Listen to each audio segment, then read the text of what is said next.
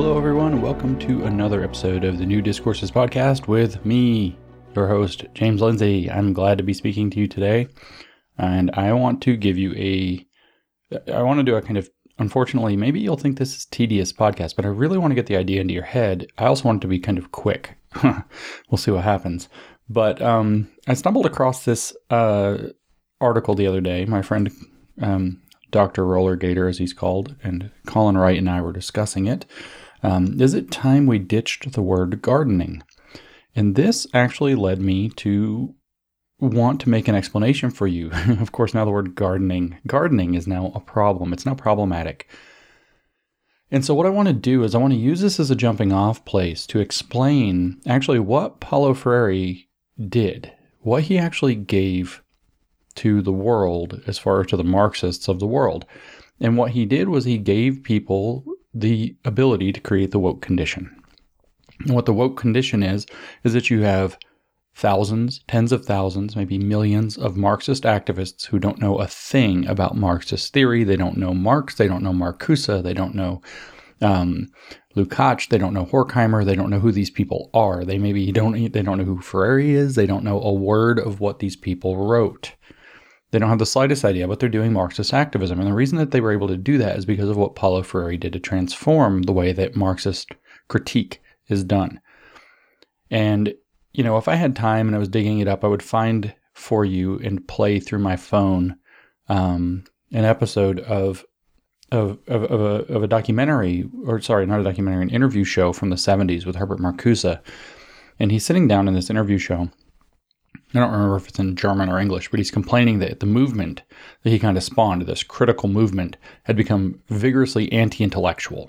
And this is by 1976, already vigorously anti-intellectual. Now, this is before Paulo Freire's work really busts onto the scene, so we can't give Freire all the credit. So we have to blame Marcuse somewhat as well.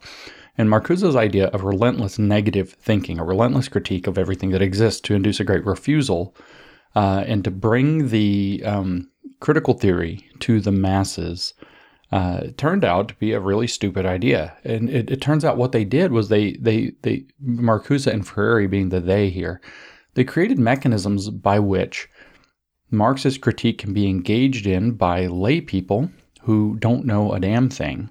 They don't know any Marxist theory. They don't know the objectives. All they know is how to tear down everything that exists.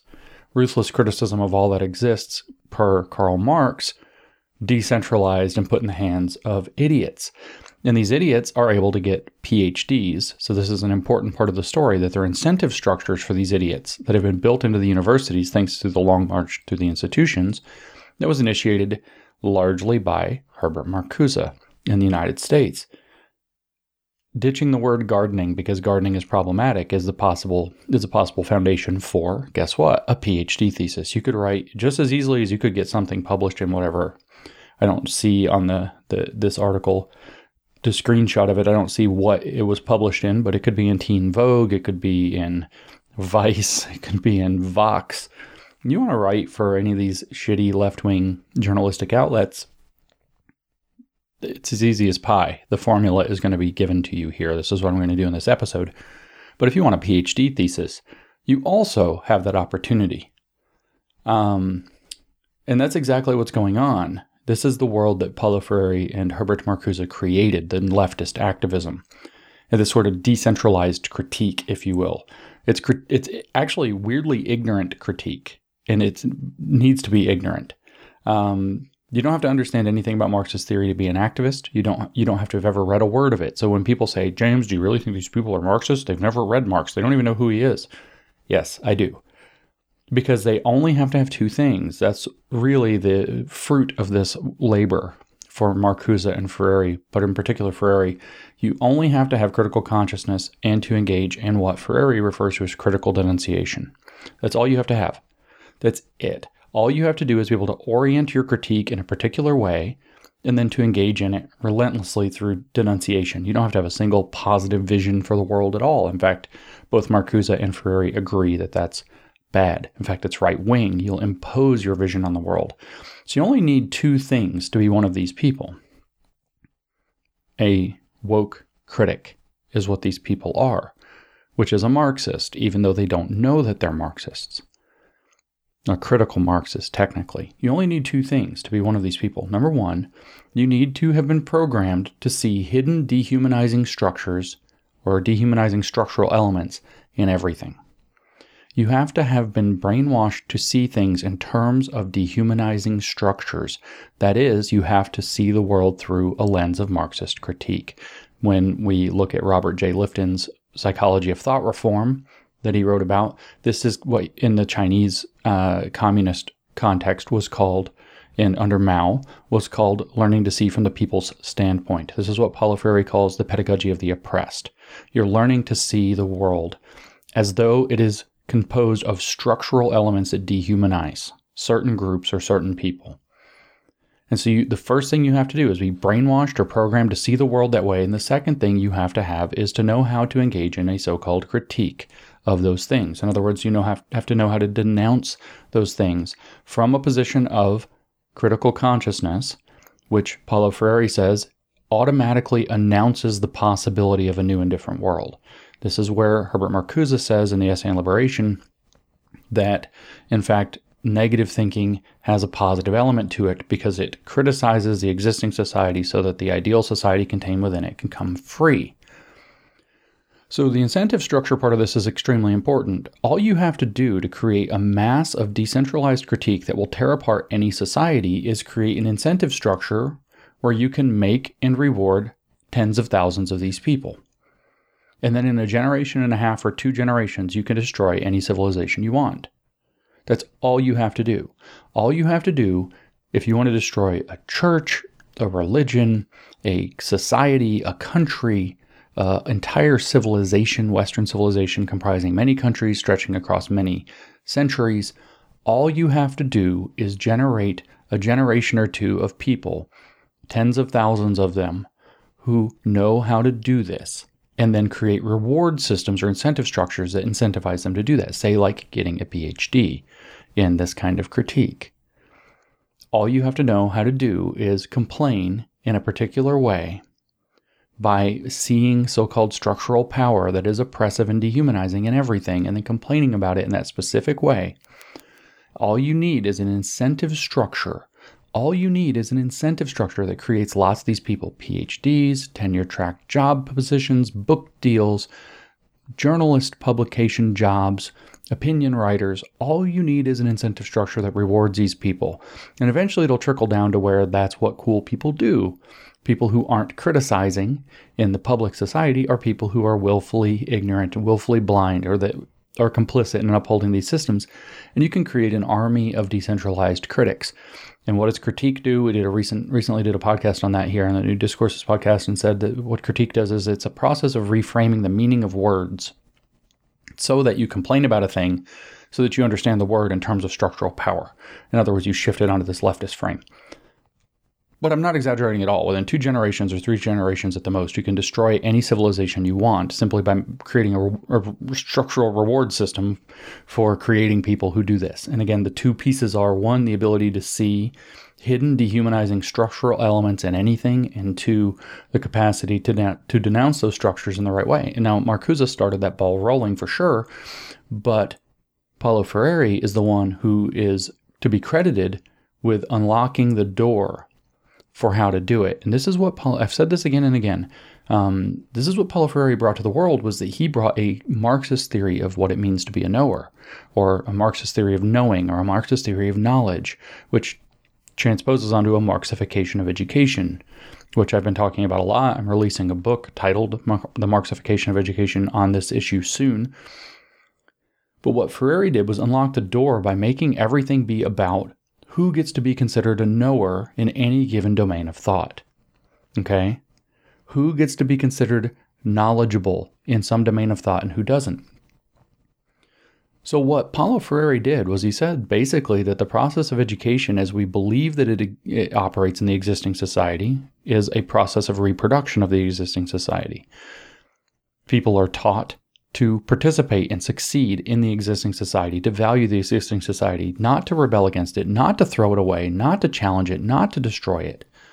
And thus, What they do is they define what it means to be educated and define people who are educated as knowledgeable or experts according to whether or not they have the credentials assigned by the people who want to uphold the existing society. So knowledge becomes, knowing becomes, being educated becomes a status of bourgeois property holding.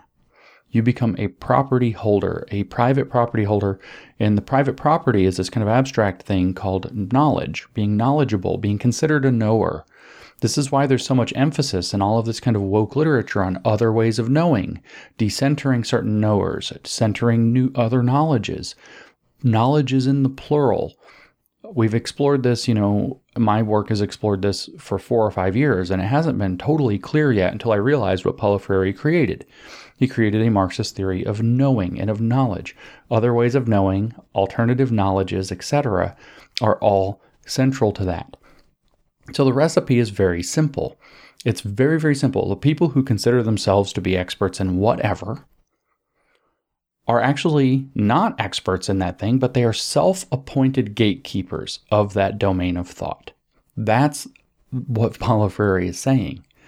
They are self-appointed gatekeepers of that domain of thought because they are the self-appointed deciders of what constitutes legitimate knowledge in that domain and what does not.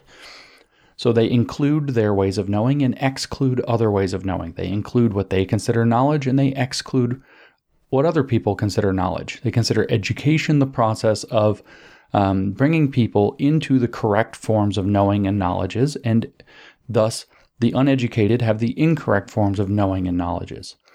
So the other people who have different ways of knowing about whatever that domain of thought happens to be, and who have different ways, different knowledges about that domain of thought, are excluded, which is a form of oppression. They are moved to the margins of that domain of thought. They are marginalized.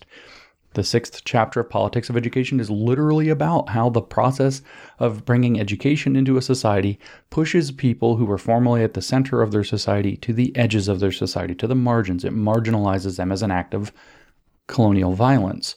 So that's why there's decolonization of knowledge, or decolonization of the curriculum, because they have to decolonize so that they can bring the indigenous or the outside, excluded, marginalized ways of knowing back to the center.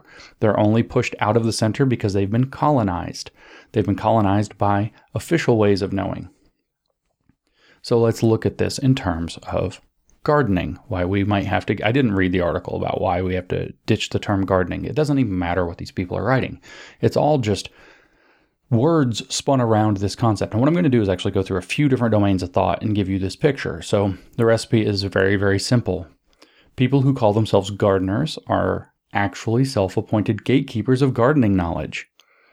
And that gardening knowledge that they deem official and correct excludes other ways of knowing about gardening, and thus excludes other ways of gardening and the people who engage in other ways of knowing about gardening and other gardening systems of gardening or programs of gardening or thinking about gardening.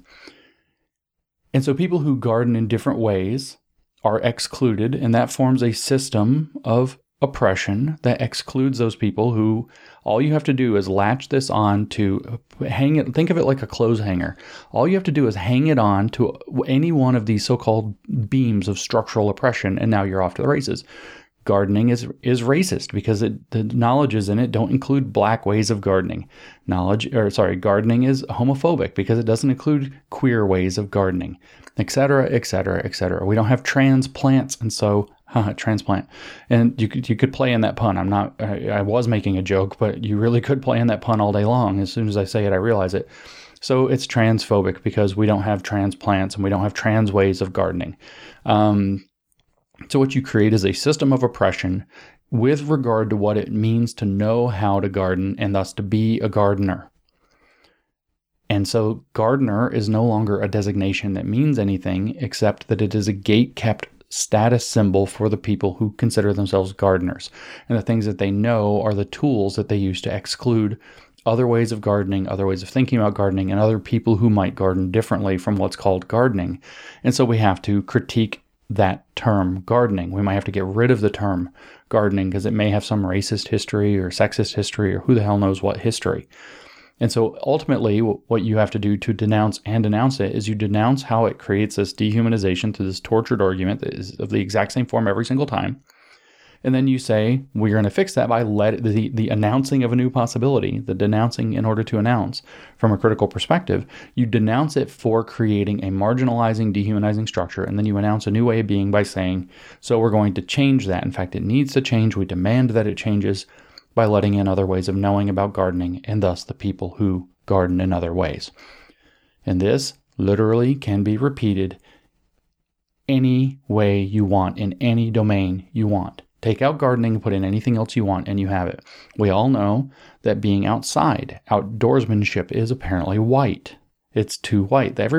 We all know this. What I say is we all know that I almost swore, critical race theory, decentralized critiquers say this. They've written articles, being outside, going jogging, it doesn't matter what it is. So we'll say outdoorsmanship.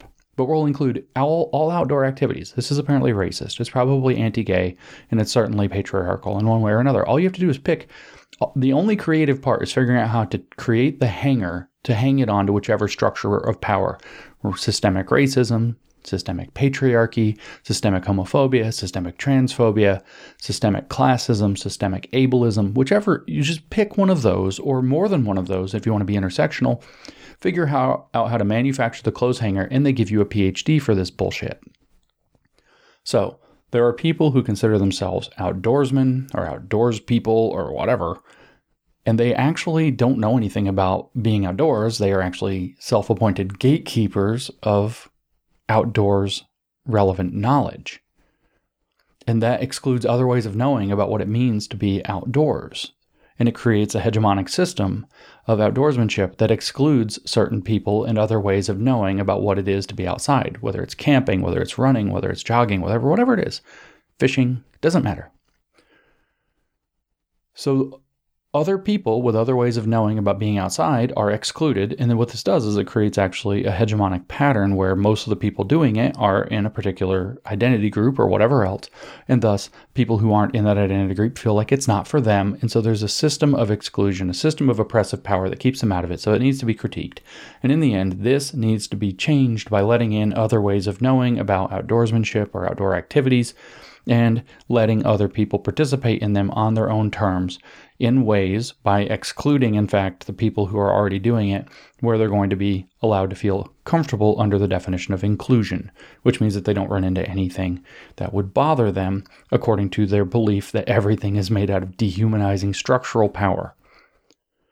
By the way, this is literally the whole woke recipe. This is it.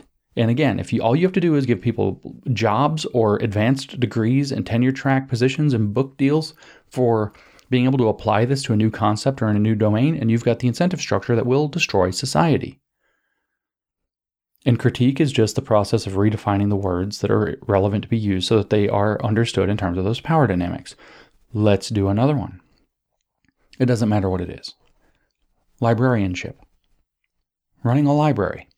Just pulled this out of the air because I looked at my bookshelf and see a bunch of books. I didn't even plan ahead which ones I'm going to pick. Didn't think it through ahead. We're winging it as we go. There are people who consider themselves librarians, but they in fact are self-appointed gatekeepers of library knowledge, of library science. They've created the field of library science to justify their own position as librarians and to exclude other people from being librarians. They have all of this knowledge that's like a barrier to entry into becoming a librarian, and they use that to exclude other ways of knowing about library organization and library management. Other ways of thinking about what the job of a librarian is. Perhaps, maybe they think that a librarian's job is not to be an activist, and you have to let in other ways of being a librarian.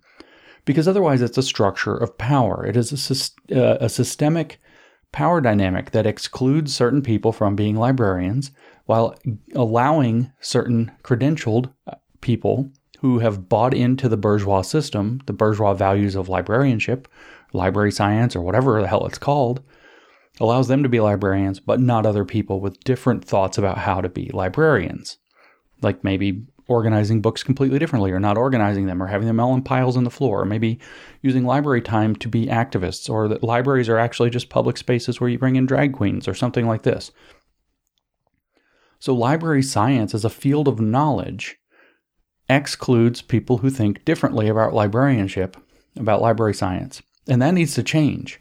by letting in other ways of knowing about libraries, other knowledges about librarian activities, including activism.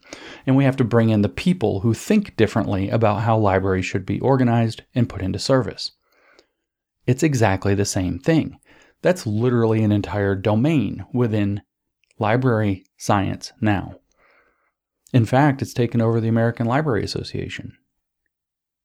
So as long as we're talking about big associations, let's try another one.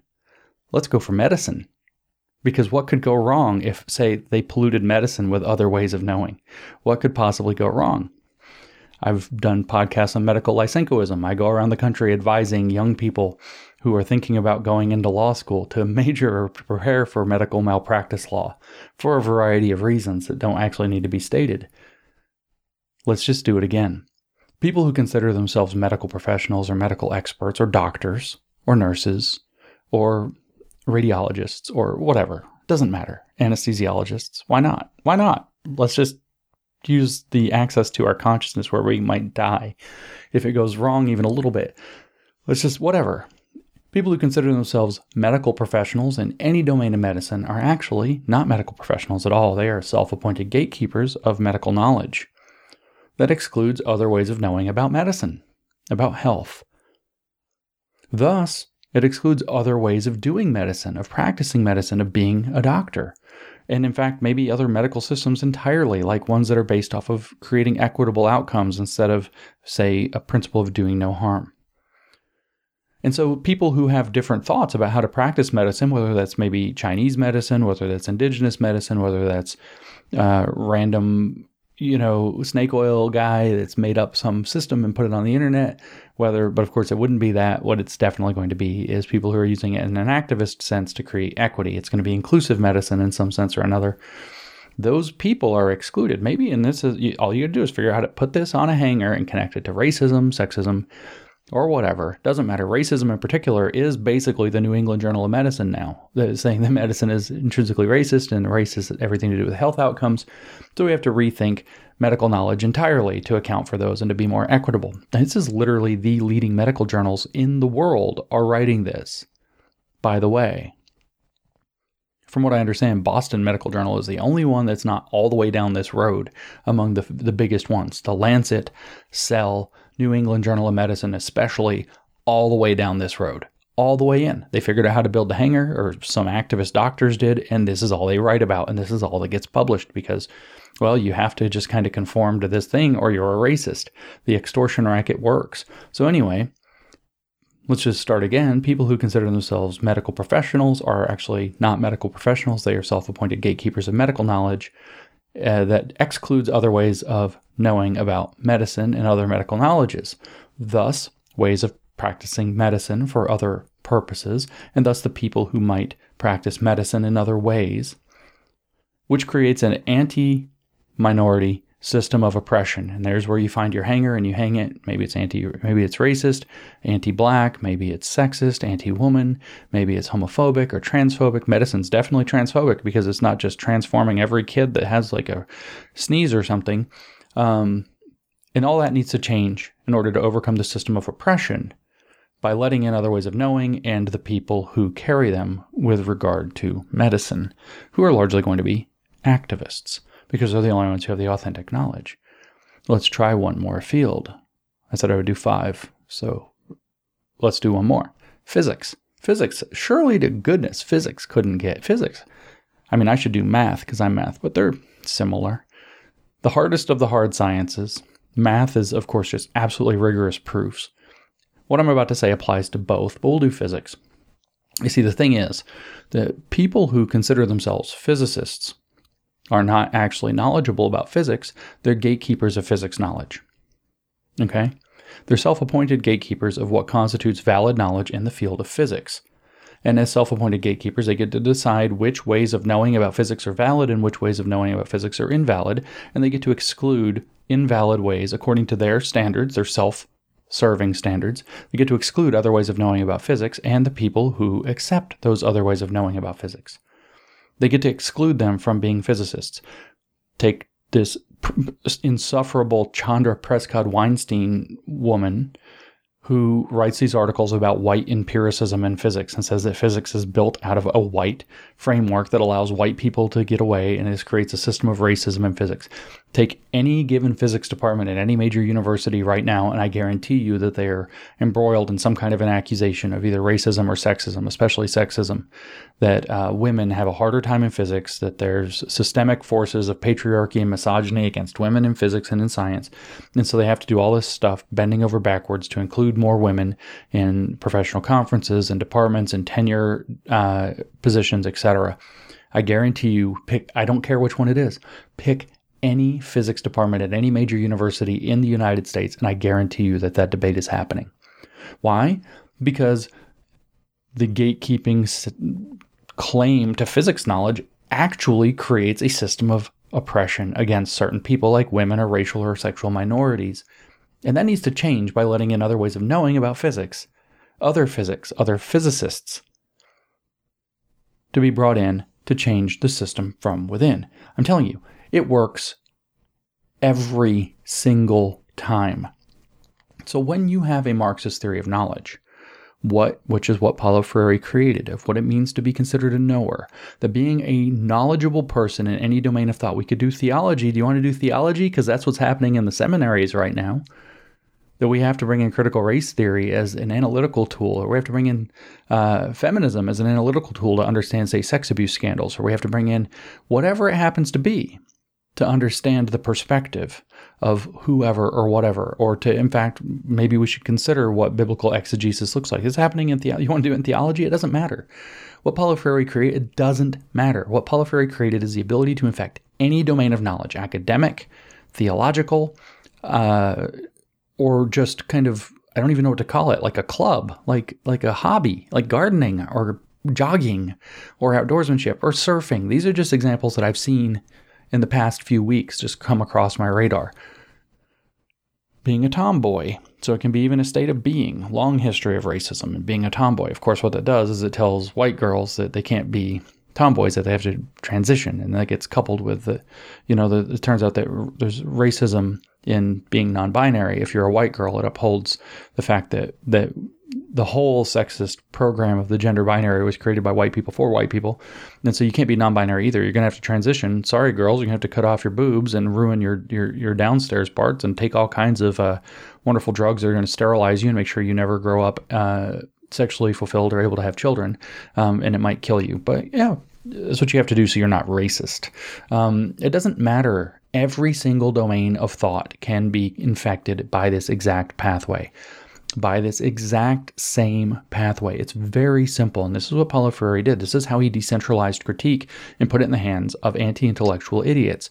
And then all it took was the university and journalism systems, which were put on steroids by the internet, in particular the journalistic side, where people needed constant content, constant clicks, and this kind of shocking accusation that everything you knew was sexist or racist or whatever that you thought was normal. Was very salacious and very popular on the internet 10, 15 years ago. These kinds of articles went gangbusters, completely took over the business models of left-leaning outlets like Salon and Vox and Vice, Vice was not started woke. It was definitely not started woke, and took them over completely because it makes made in the past tense a lot of money. But it can be applied into anything, and once you create the incentive structure, you have created the pathway to destroying a civilization, which is what we're living through right now. Turns out, if we shut off that incentive structure, we very well may be able to save civilization without having to do a whole lot else. So it doesn't matter whether it's an academic field, whether it's a hobby, whether it's just any body of knowledge whatsoever. All you have to do is be groomed into believing that a body of knowledge, an existing body of knowledge with people who are considered experts in that body of knowledge, all you have to do is be groomed into believing that that is something that upholds dehumanizing structures, teach people to see the so-called structural elements, which are always point in the Marxist direction, in favor of the Marxist direction when called out, teach them to see that in anything and everything, and then reward people for creating the exact kind of complaint when they go to denounce those dehumanizing structures from a position of critical consciousness that they've been brainwashed into believing is the true nature of reality. This is the Freirean education method in a nutshell. This is what it has brought about. And this is why the ruthless critique of all that exists, or in the words of Mephistopheles, as Goethe put them, in his rendition of Faust, everything that exists deserves to perish. That was the inspiration for Marx, actually. It's Mephistopheles in Goethe's version of Faust. So anyway, how does this work then in practice? Say, within a thing like rock climbing or fishing or gardening, some idiot just writes an article about it, or some idiot just writes a paper about it. I still am very proud of the fact that one of the fake papers I had wanted to write, if we kept doing the Grievance Studies Affair, I still laugh to this day about the idea of wanting to write something in the food sciences or food production, food and food ways is actually what they call it, about the gentrification of cornbread. All you have to do is figure out how to take the idea that there's a body of knowledge of what constitutes legitimate cornbread making and then hang it onto a hanger of somehow that it creates systemic racism, that excludes or actually marginalizes. What I was going to argue is that it marginalizes black ways of producing cornbread and thus appropriates cornbread to white people, and rather than using food to heal a racial divide, it actually uses food through the gentrification of cornbread by adding bougie ingredients to it or making it into pumpkin spice. Actually alienates people across racial lines. It alienates black people from a black food, if you will, which is, I think, also just nonsense. I don't think cornbread is a racial food whatsoever. But, or if it is, it's probably like freaking Native American and Latin, South American, primarily Mexican, or pre-Mexican, or whatever, Incan, Mayan, whatever we got to say. I don't even know how to do these things correctly. You know who the hell I'm talking about. And that's the point. Anyway, the point was food and food ways, same recipe.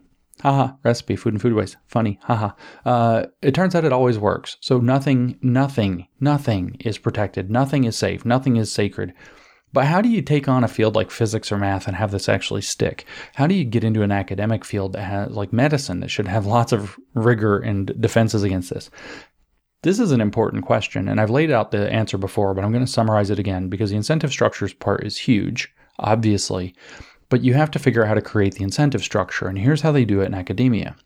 First of all, they create all these fucking bogus, oops, I swore.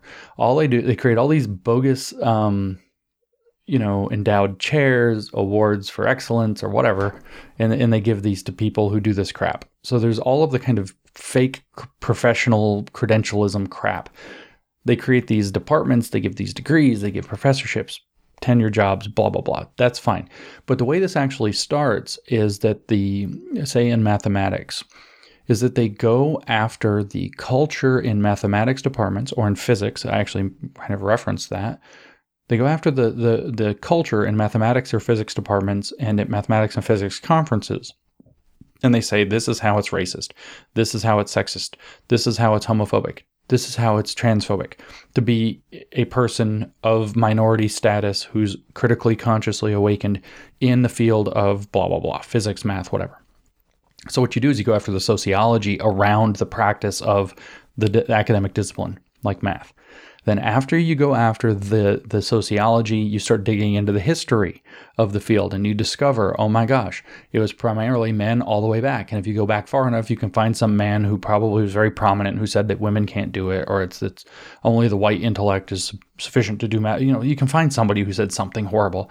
And then you say the anthropology of this field has indicated that it's always been this way. So it is this way. The sociology is corrupt, and the anthropology shows that it's always been this way by being very selective in how you do this and ignoring the realities of how things happen right now, like that there's infinite scholarships for women and minorities, etc., to bring them into these fields on the back of this complaining. And what you do is you say, look how it is this way. That's the sociology. It's always been this way. That's the anthropology. And you say, well, that's a system, a self-perpetuating system of injustice. Now you've got your critical theory hat on about the community of people who do and have, broadly speaking, community. They're not a unified community, but the group of people who say are mathematicians or physicists, and then extending that back through history, and you say, look, there's a paradigm of oppression, and that's how this community has always been characterized, and we need to change that. Then you have the next level of discoveries that you're going to discover that it's in the pedagogy itself. It's in how we teach this subject. The reason there's so much sexism pervading mathematics and in physics or these hard sciences is because these cultures are produced by the educational process. And now you're in a straight Freirean entry program into what's going on. So now you're going after you go from how the sociology is to the anthropology to the pedagogy to the educational theory of how it's taught, and how it's taught reproduces a system of oppression. Now we're in straight Freire territory, and you're off to the friggin' races. And then eventually what you're going to do is you're going to conclude, well, what is it that's being taught? Is mathematics or physics or whatever. So there must be something intrinsically wrong with how that discipline was organized, because it wasn't organized specifically to be liberating. And then you have subverted and transformed. In fact, you've turned Lysenkoist, whichever discipline you want to go after. Physics, math, those aren't protected. Chemistry, biology, medicine, not protected. Engineering, not safe. Everything. Theology, doesn't matter how faithful you are, how much you believe in your God, and that it's perfect and unchanging and eternal, etc. They can still subvert exactly this way. And this is exactly the pattern that plays out. They go after the sociology, then they say there's a long history of it, then they say the way that it's taught, so that has to be transformed. Then they take hold of the educational institutions.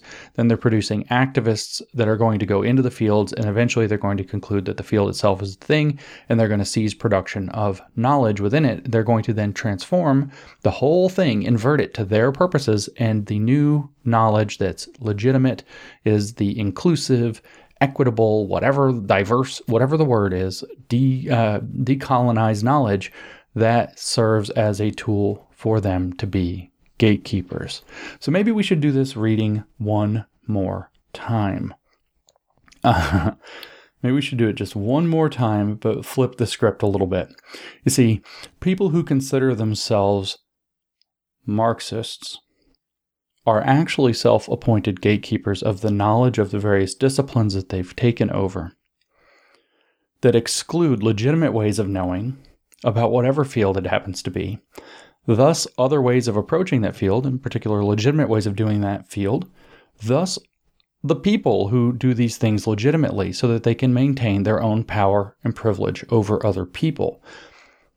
While this creates a pervasive system of Lysenkoism, where you now have the discipline, the science, the field, whatever it is, subverted to Marxist ideological and programming, brainwashing goals, and in reality, stepping away. Their view is, and that never needs to change because we're the only true conscious creators of history who are taking it to its intended purposed end, which is a perfect socialist communist program where there's a stateless, classless society that's perfectly racially, sexually, etc. just, and that will be a utopia. But in reality, what it means is that we need to make sure this changes. We make sure anywhere that you have the system of gatekeeping, because as you just heard, the iron law of woke projection never misses.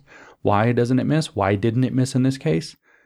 Because when they tell you that they think that the system is rigged the way that they do in their critique, that there's a system of power, etc., what they're telling you is how they actually think the world works, which means they're telling you that when they seize or steal power, that's exactly how they're going to make the world work, because that's how they think the world actually does work.